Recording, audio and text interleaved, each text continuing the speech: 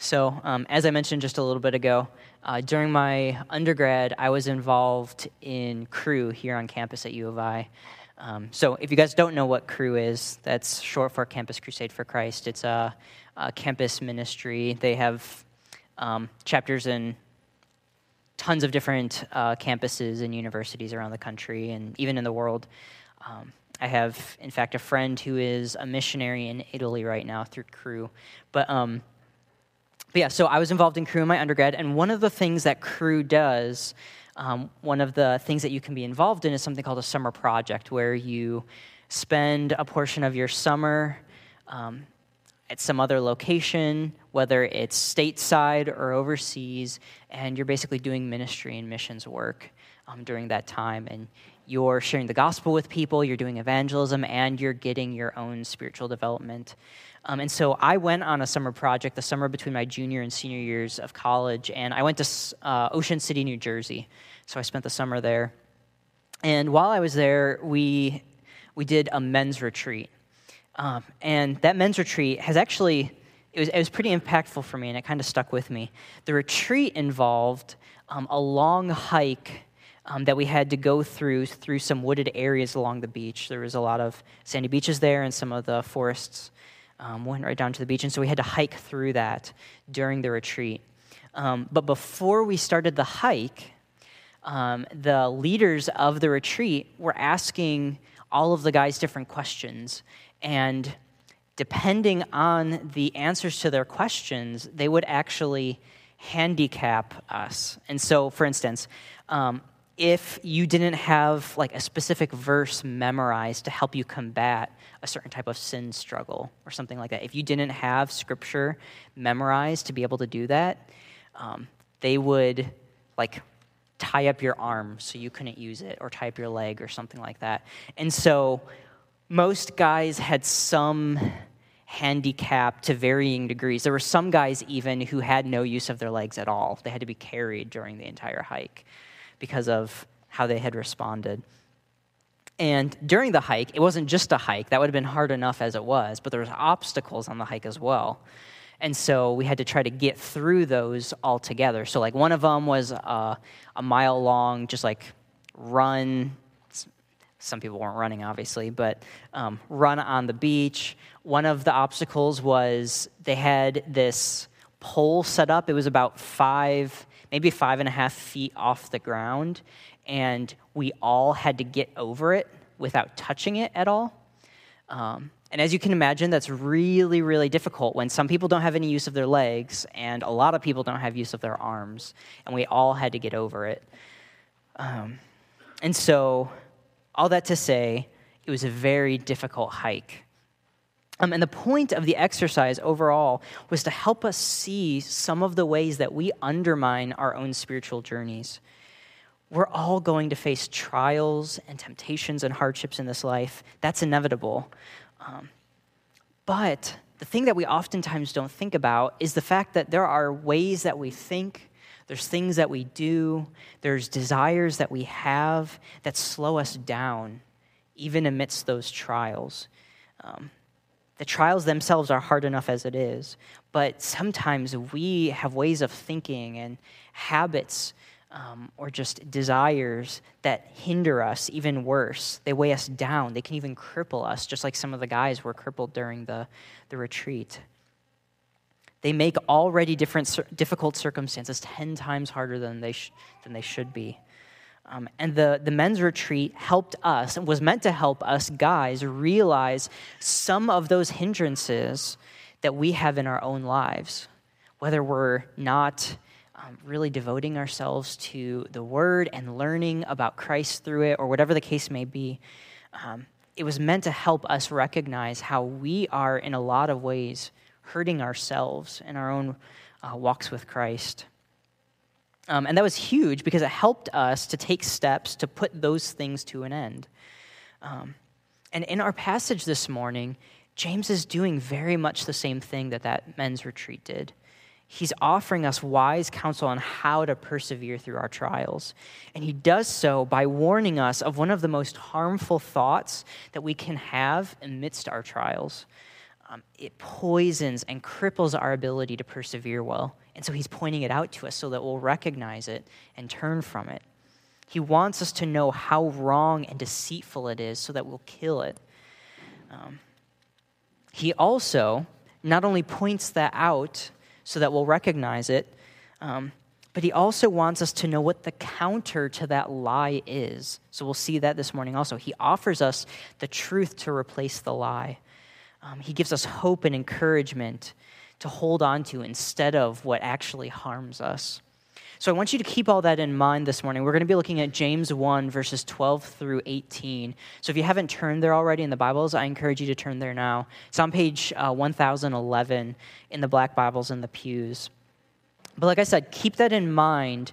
Keep what I was just talking about at the forefront of your mind as we read the passage. Notice the warning that James gives about the dangerous thought, and then look for his encouragement, what he wants us to remember and believe instead.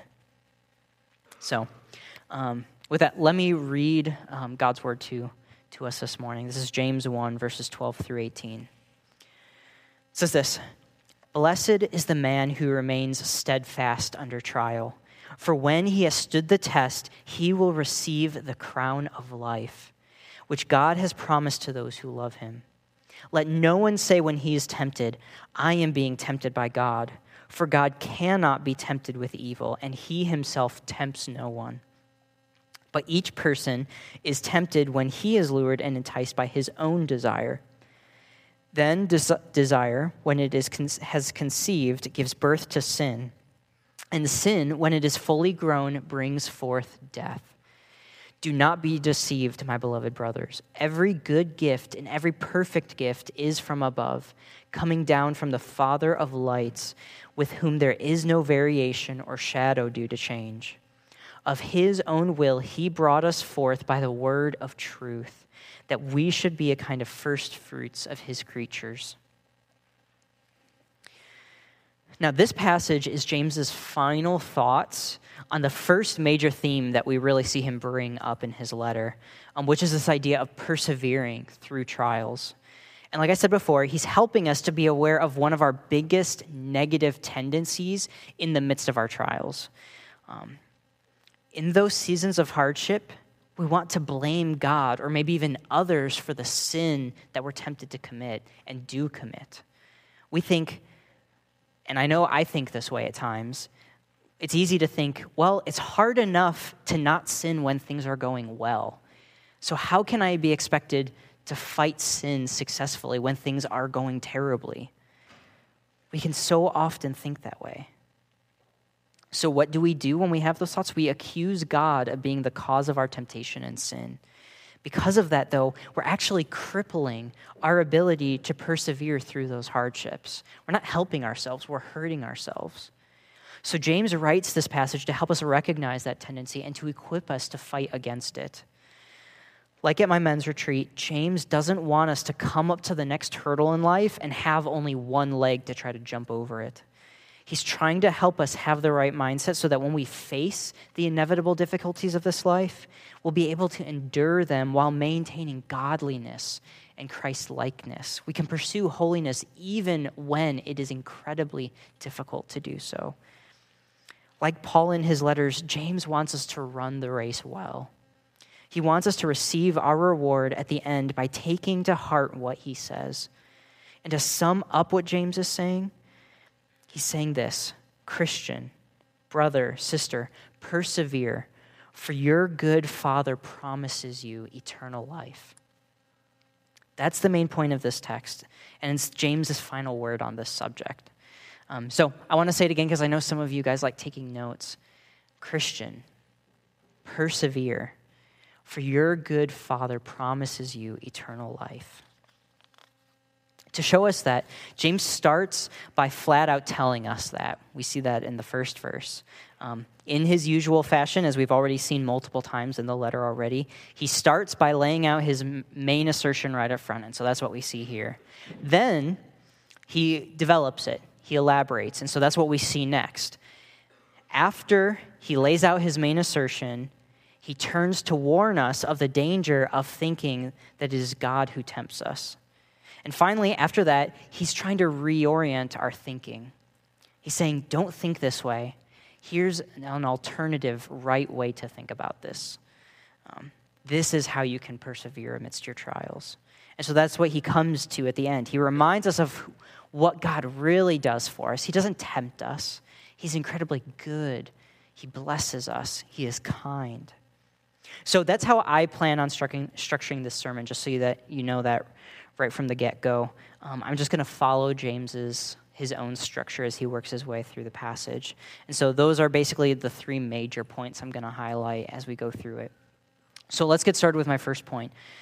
Follow along with me as I look again at verse 12. Look with me at that verse. It says, "Blessed is the man who remains steadfast under trial, for when he has stood the test, he will receive the crown of life, which God has promised to those who love him." Isn't that such a beautiful verse to reflect on? Isn't that such an encouragement to you? Think about that. Let me read it again and just dwell on this for a moment. "Blessed is the man who remains steadfast under trial, for when he has stood the test, he will receive the crown of life, which God has promised to those who love him." Redeemer, take a moment, like I just said, to stop and think about how precious that truth is. Think about the trials that you are going through right now in your own life. They're going to be different for all of us, but almost certainly we're all experiencing some trial to one degree or another. What's yours? Is it health concerns? Is it financial worries? Is it issues at work? Relational conflict? Are you struggling with shame or loneliness or doubt or anxiety or depression? Has something terrible happened and you don't know how to make sense of it? Redeemer, our lives are and will be full of these moments. But take heart. As James says, those trials are not purposeless, and your faithful perseverance through them will not go unrewarded. The crown of life awaits us on the other side of that darkness. Be encouraged by that. Before anything else, be encouraged by that. And embrace the hope that James is trying to give us here. Look to God's promises. Think about what we are prone to look at in our moments of trial. Think about for yourself. When you're going through a hard time, what is it that you want to turn to for hope? Do you seek simple pleasures to just try to escape the hardship? Maybe you don't try to escape it, but maybe you try to find your hope in temporary, fleeting things that won't actually satisfy? Do you put your hope in other people? Do you put your hope in having the right kinds of habits or practices in your life? Maybe you just think that as long as you go through the right spiritual motions, you'll get through it all right. But let me ask you this. When you get that news that you or your spouse or even one of your children has cancer,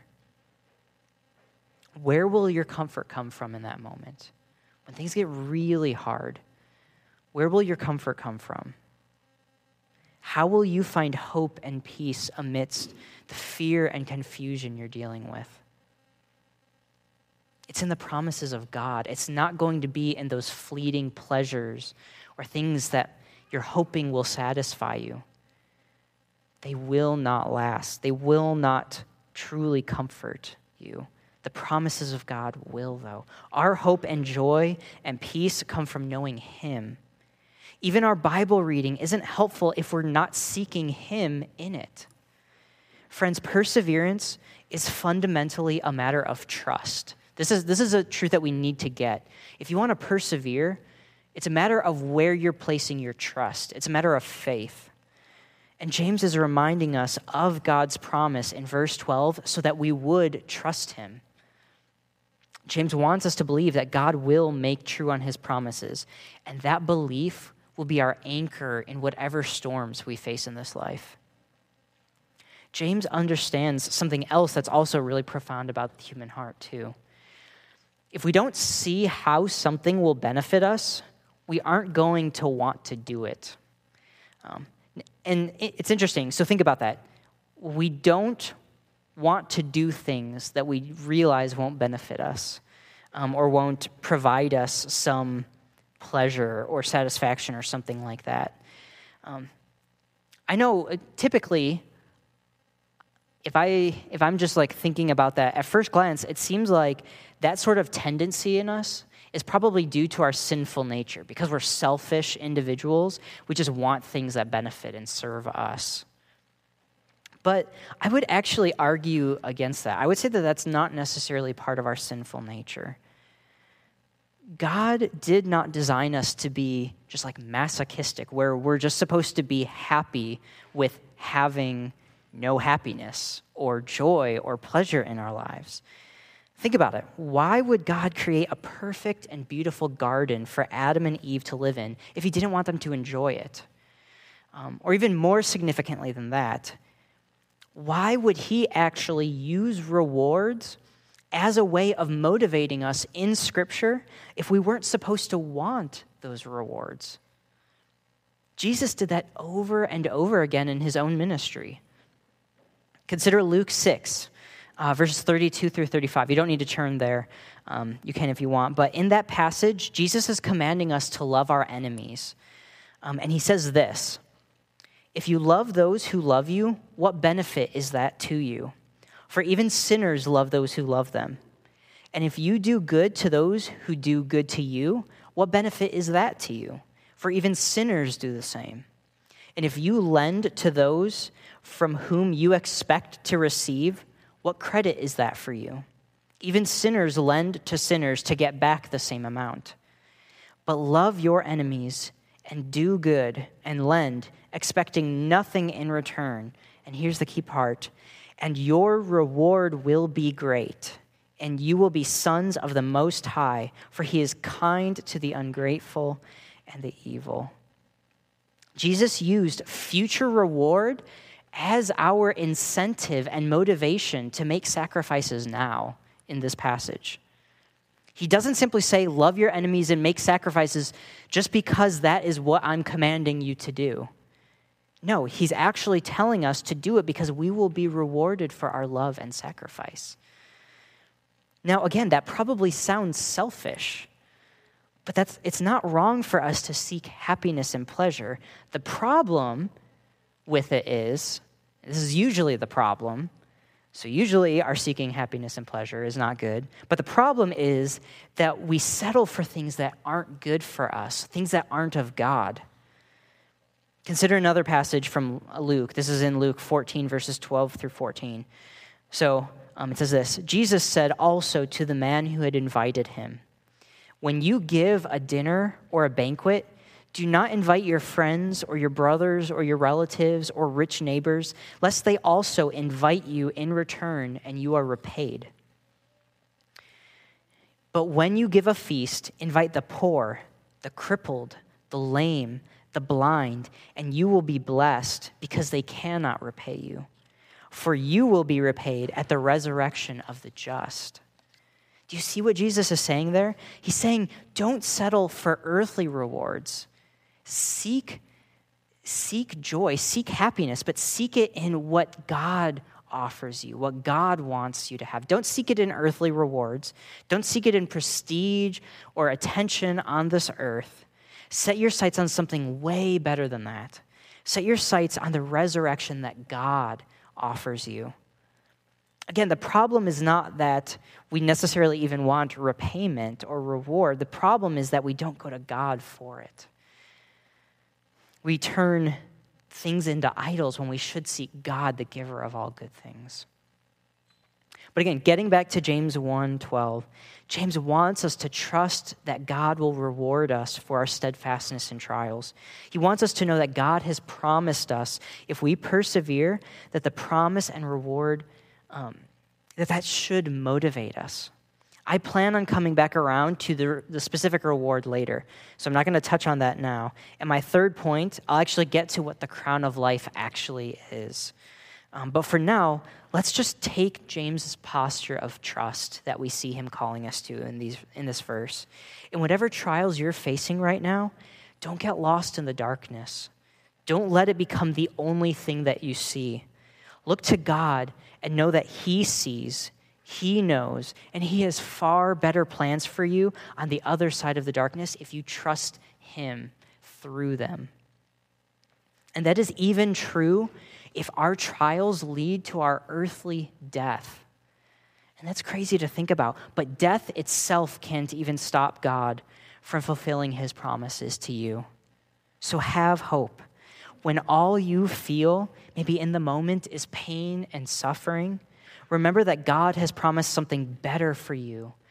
If you hold on and have faith, trust him. And do not resort to questioning and blaming God for your sins.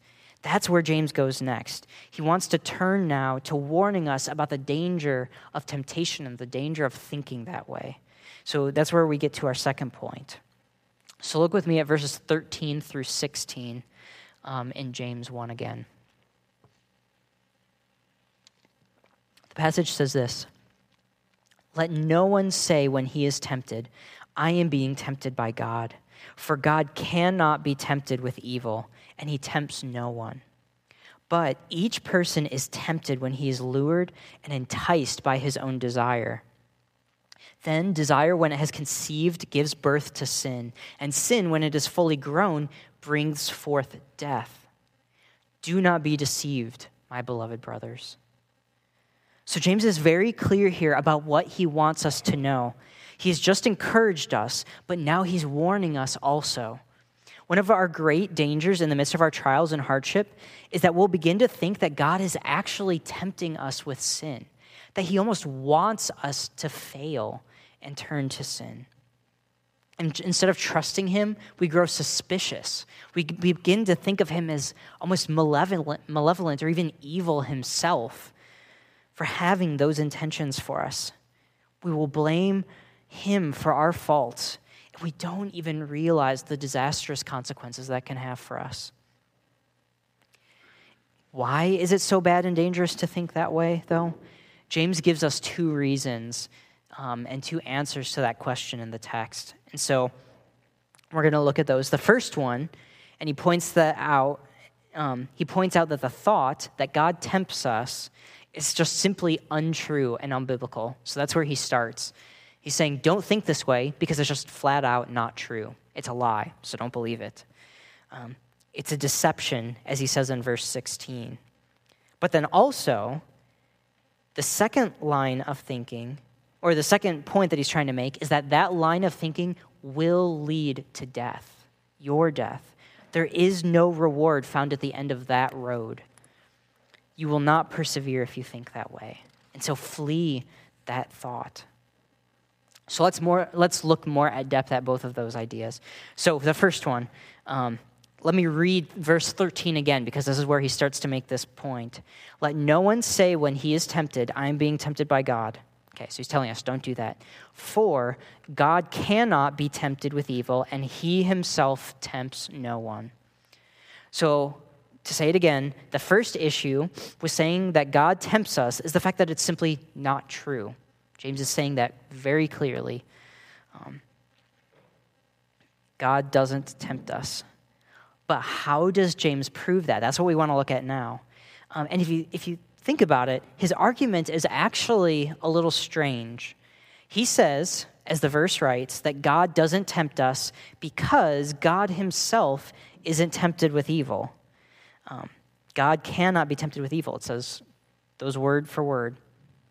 Now, if you think about that, if you're like me and you hear that argument, that reason, he's saying God doesn't tempt you because he isn't tempted with evil.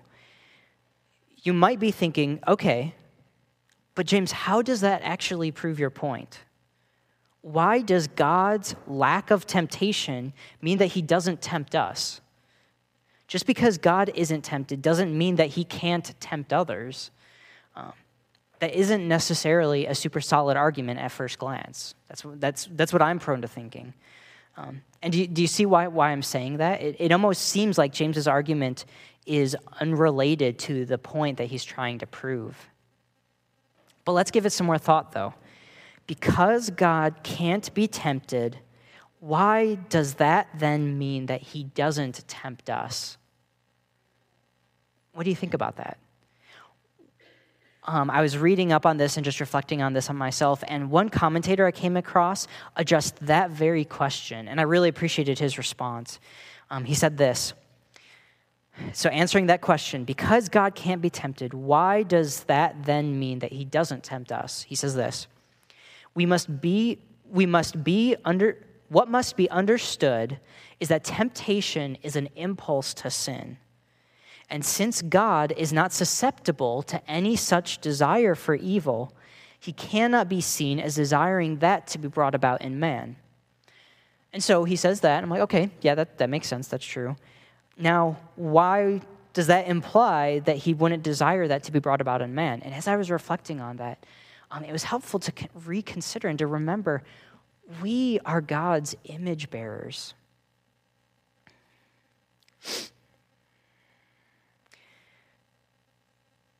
From the very beginning, when God created Adam and Eve, he always meant for humans to reflect his character and nature.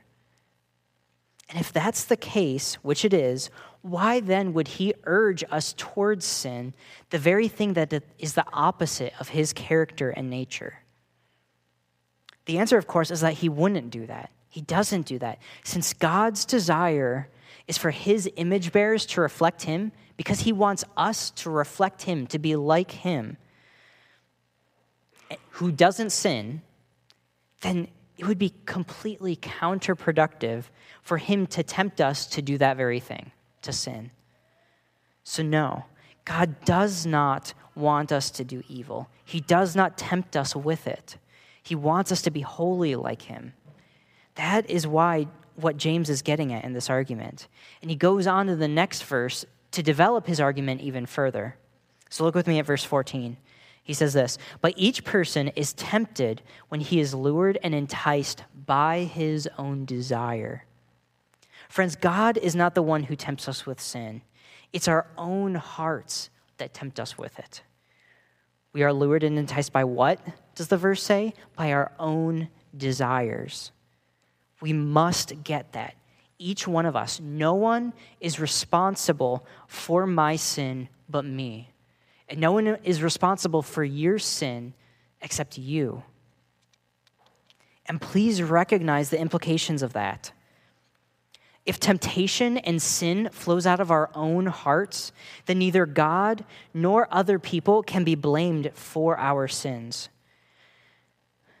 So women, when you have conflict with your husband and he says something hurtful to you, that does not excuse you to be harsh in return with him. Your desire to lash out in anger at him is not due to his hurtful words. It is due to the sin in your heart. And guys, you don't get to neglect your family when you get home because you had a long, hard day at work. Your desire to be maybe lazy and passive is not a result of your circumstances and what you had to deal with that day. It's a result of the sin in your heart. None of us will get to stand before God on Judgment Day and say that we sinned because so-and-so did something or because something else happened to us. Only you will be to blame for your sin on that day. So don't try to shift that blame to someone else. It doesn't benefit you to do it. You're only fooling yourself. And that gets to the second issue regarding why we should not say that God tempts us. As James says, that will lead to our death. Look with me at verse 15. Verse 15 says this, then desire, when it has conceived, gives birth to sin. And sin, when it is fully grown, brings forth death. Notice the vivid imagery that James uses here in this verse. He's actually using this idea of pregnancy to describe what he's trying to communicate and talk about in dealing with temptation and sin. Our corrupt desires cause us to embrace temptation, not flee from it. They will conceive and produce sin as naturally as children are born to their parents. That's basically what he's saying here. But then what happens? It doesn't just end there. At the birth of sin, sin matures, it grows, as the verse continues to say, and eventually it itself gives birth to something, and it gives birth to death. Our temptations will naturally and inevitably lead us to death if we do not flee them and kill them. James is focusing in this passage on a particular kind of temptation, so notice that. This kind of temptation is the kind that we enter into. That is why it is conceiving and giving birth to sin. This is temptation in which we are offered something and we accept it even though we know it is wrong. The opportunity to sin exists because of our desires, and we choose that sin. So, as a quick aside, that is why James's statements here, that God cannot be tempted with evil, is not a contradiction with the fact that Jesus was said to be tempted in the wilderness by Satan. I'm sure some of you guys maybe thought of that passage when that passage came to your mind as I was reading this. How can James say that God cannot be tempted when the Gospels very clearly state that Jesus, who is God, was tempted in the wilderness? How can we keep both of those things as true? How can we reconcile those two ideas together? Hebrews also says that Jesus was tempted. So how can we reconcile those ideas together? Verse 15 helps us see the answer to that. It helps us understand the context and the meaning of what James is saying about temptation here. When temptation was talked about in the gospel accounts, it was referring to a general definition of the term. I was trying to think about the best way to describe this, but think when it comes to the Gospels and when, like Mark, for instance, says that Jesus was tempted in the wilderness by Satan. When it's using the word temptation, it's using a very general definition of the term. Temptation in that sense involved Jesus being offered something that could have potentially enticed him, but didn't. He was hungry and was offered food, but what did he do? He turned it down. He did not accept it. He did not enter into that temptation. So the temptation was simply the opportunity, the objective opportunity that sin could have happened in that moment.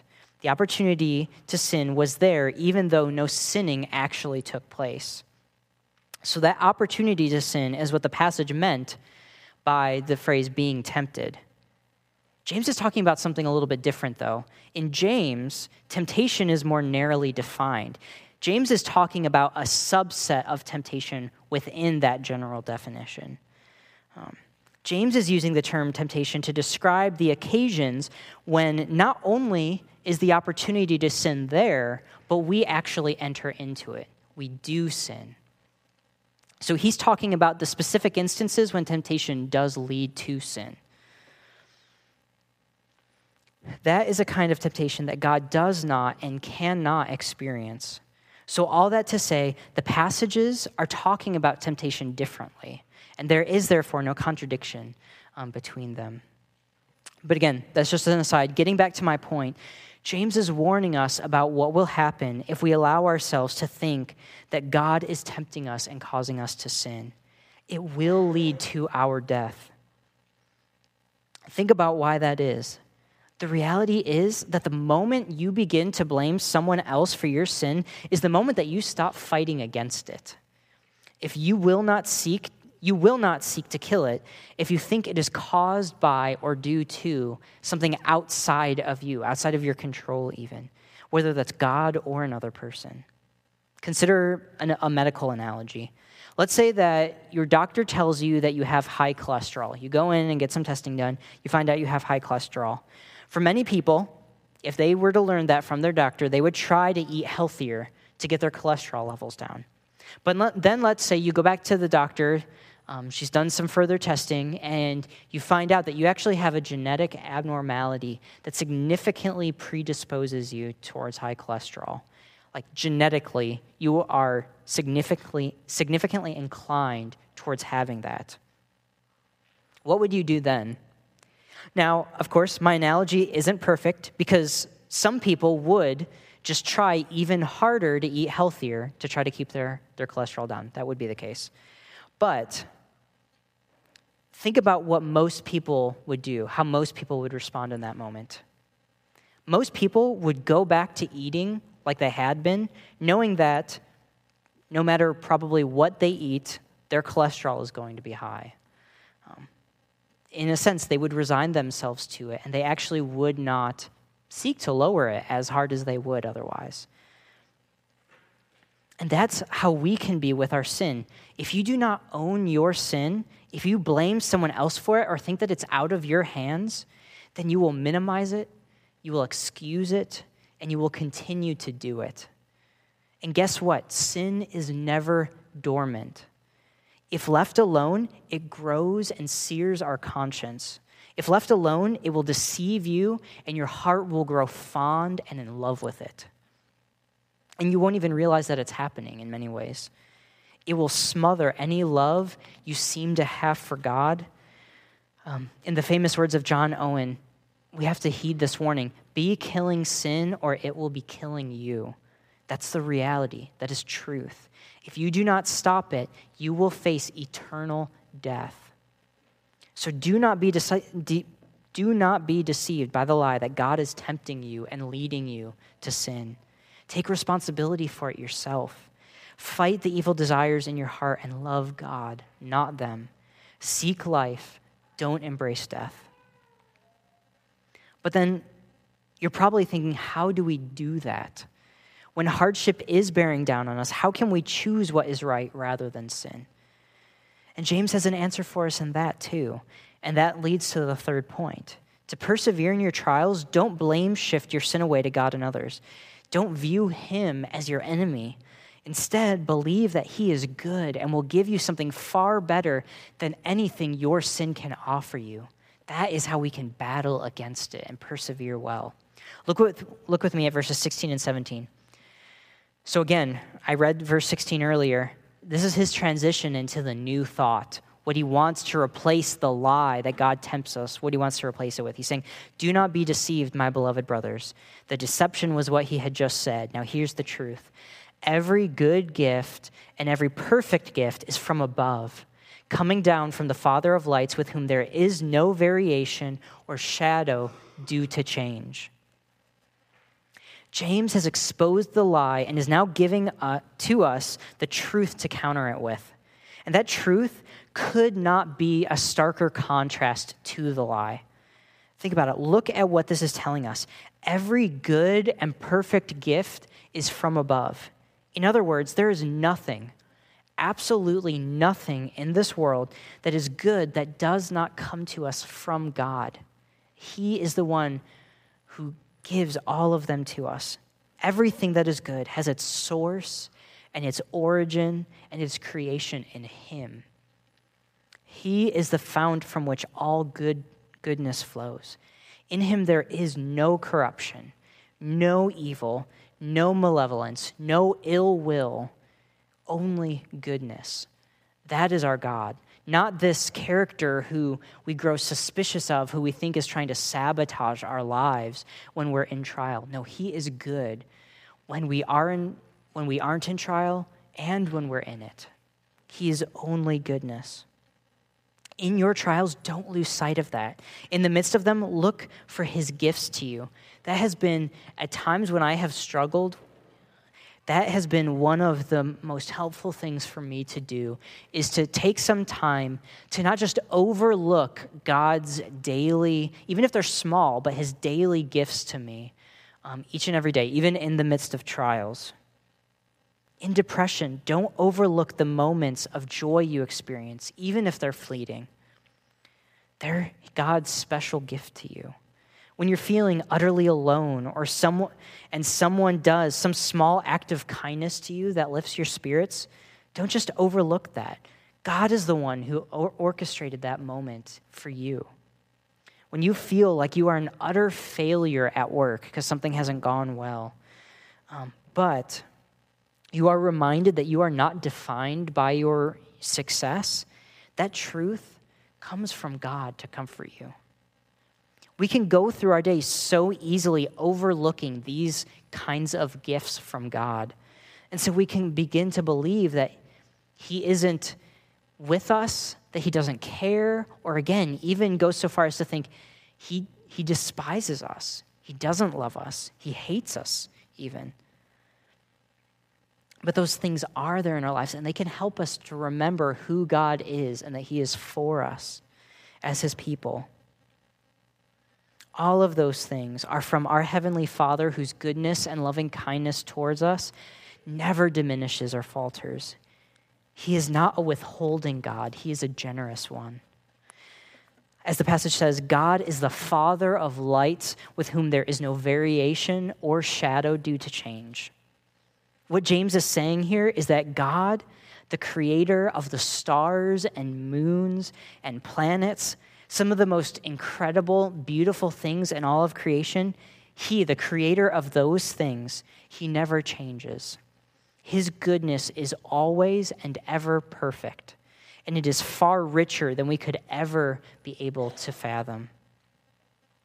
Redeemer, persevere in your trials and fight sin, because God is always watching over your soul and is providing you exactly what you need to walk with him, no matter what the trials you face are. If you trust him and walk by faith, he will not let you be overcome by your suffering. He will not withhold a single good thing that you need. Trust that he is good, that he knows what you need, and that his timing is perfect. He is your loving Father. He placed every star in the sky and keeps them burning every single day. If he can do that, he can give you what you need. He can protect you. He can sustain you. He is good and wise and powerful enough to care for you in the best possible way, better than you know how to care for yourself. And look with me finally at verse 18. James says this. He finishes with saying, "Of his own will, he brought us forth by the word of truth, that we should be a kind of first fruits of his creatures." Notice what James is saying here. He isn't just referring to God's creation of mankind in general. He's actually referring to our regeneration, if you take time to consider it. It says he brought us forth by the word of truth. That literally translated is he chose to give us birth through the word of his truth. James is coming back to the pregnancy analogy that he used earlier. Where he used it for sin back in verse 15, he's using it now to describe the Christian's rebirth into spiritual life through the word of truth. What was born of sin and evil in the earlier passage that leads to death, God is bringing forth here in verse 18 for good and to be alive. And how is it born? Again, it says through the word of truth. He's talking about the gospel here. He's saying that is how we are born again to eternal life. James is ending his reminder to us about how good and generous God is by reminding us of the greatest and best gift he has ever and could ever offer us. Our rebirth and salvation through Jesus Christ. That is why he says we are the first fruits of his creatures. We are his adopted heirs by faith. We are princes and princesses of our heavenly King. We've been set apart from the rest of creation. And how? Again, that is through Jesus Christ. Friends, the gospel of Christ tells us that apart from him, we are dead in our sins. Apart from him, the story ends for us in verse 15. When our sin is fully grown, it leads to death. That's the end of the story apart from Christ. But that doesn't have to be where the story ends. God freely offers salvation to all who trust in him. You cannot free yourself from your own sin. We want to think that we can, but we can't.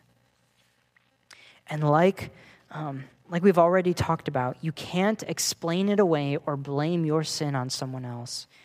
You can't give yourself life, just like a dead person can't revive themselves. We, apart from Christ, are spiritually dead. So just as an anatomically dead person cannot bring themselves back to life, we cannot give ourselves spiritual life when we are spiritually dead. No, we are utterly helpless without Jesus. But Out of his unbelievable goodness, God has willed that we would be given life by grace as an undeserved gift through Jesus Christ.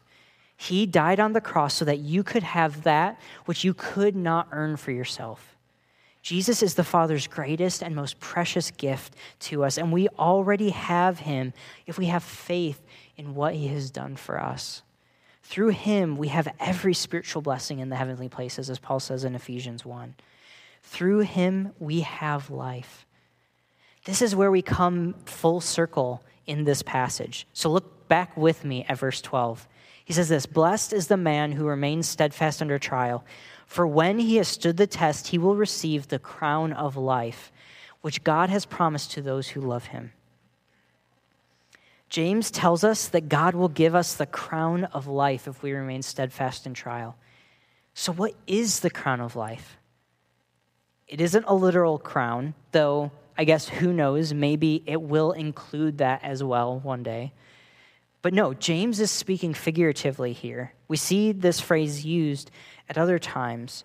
A crown was often meant at that time to symbolize glory and honor.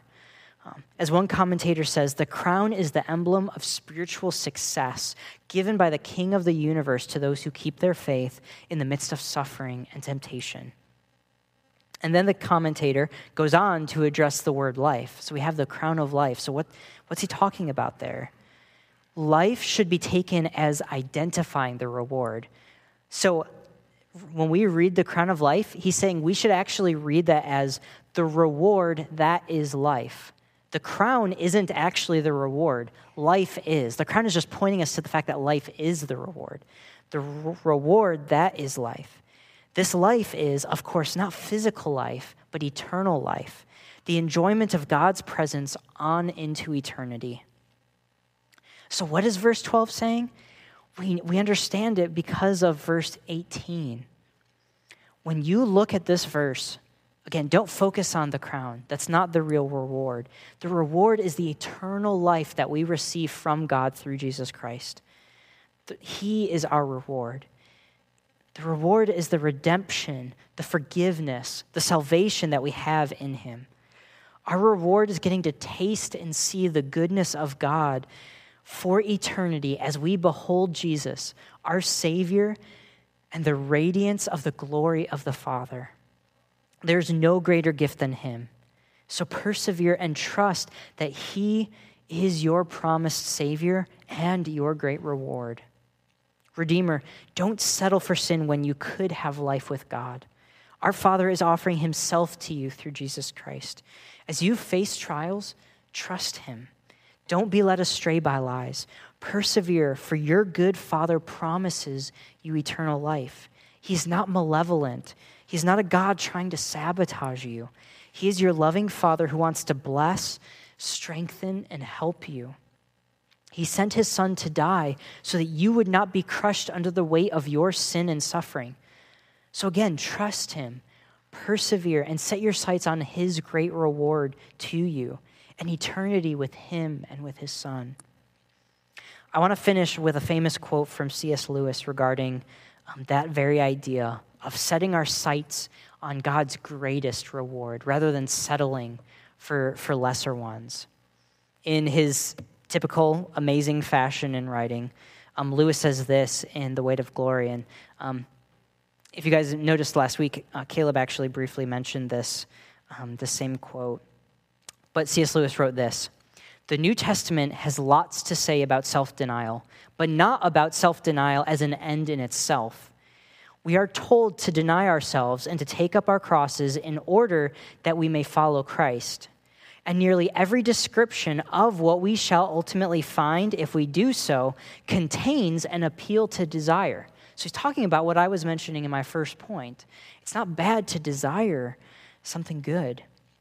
If there lurks in most modern minds the notion that to desire our own good and earnestly to hope for enjoyment of it is a bad thing, I submit that this notion has crept in from Kant and the Stoics and has no part in the Christian faith.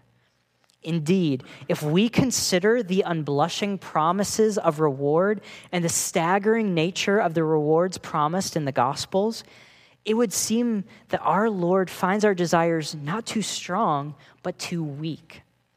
We are half-hearted creatures, fooling about with drink and sex and ambition when infinite joy is offered us. Like an ignorant child who wants to go on making mud pies in a slum when he cannot imagine what is meant by the offer of a holiday at the sea. We are far too easily pleased. So, church, let's not be far too easily pleased. Let's seek God and his great reward. Let's pray. Heavenly Father, God, let that be true of us. Let that be our prayer this morning. God, as we endure the various trials that this life will bring us, help us to hope in the reward of eternal life. Let us hope in the end of the suffering and pain that this life so often brings. Help us to hope in Jesus Christ. In his name I pray, amen.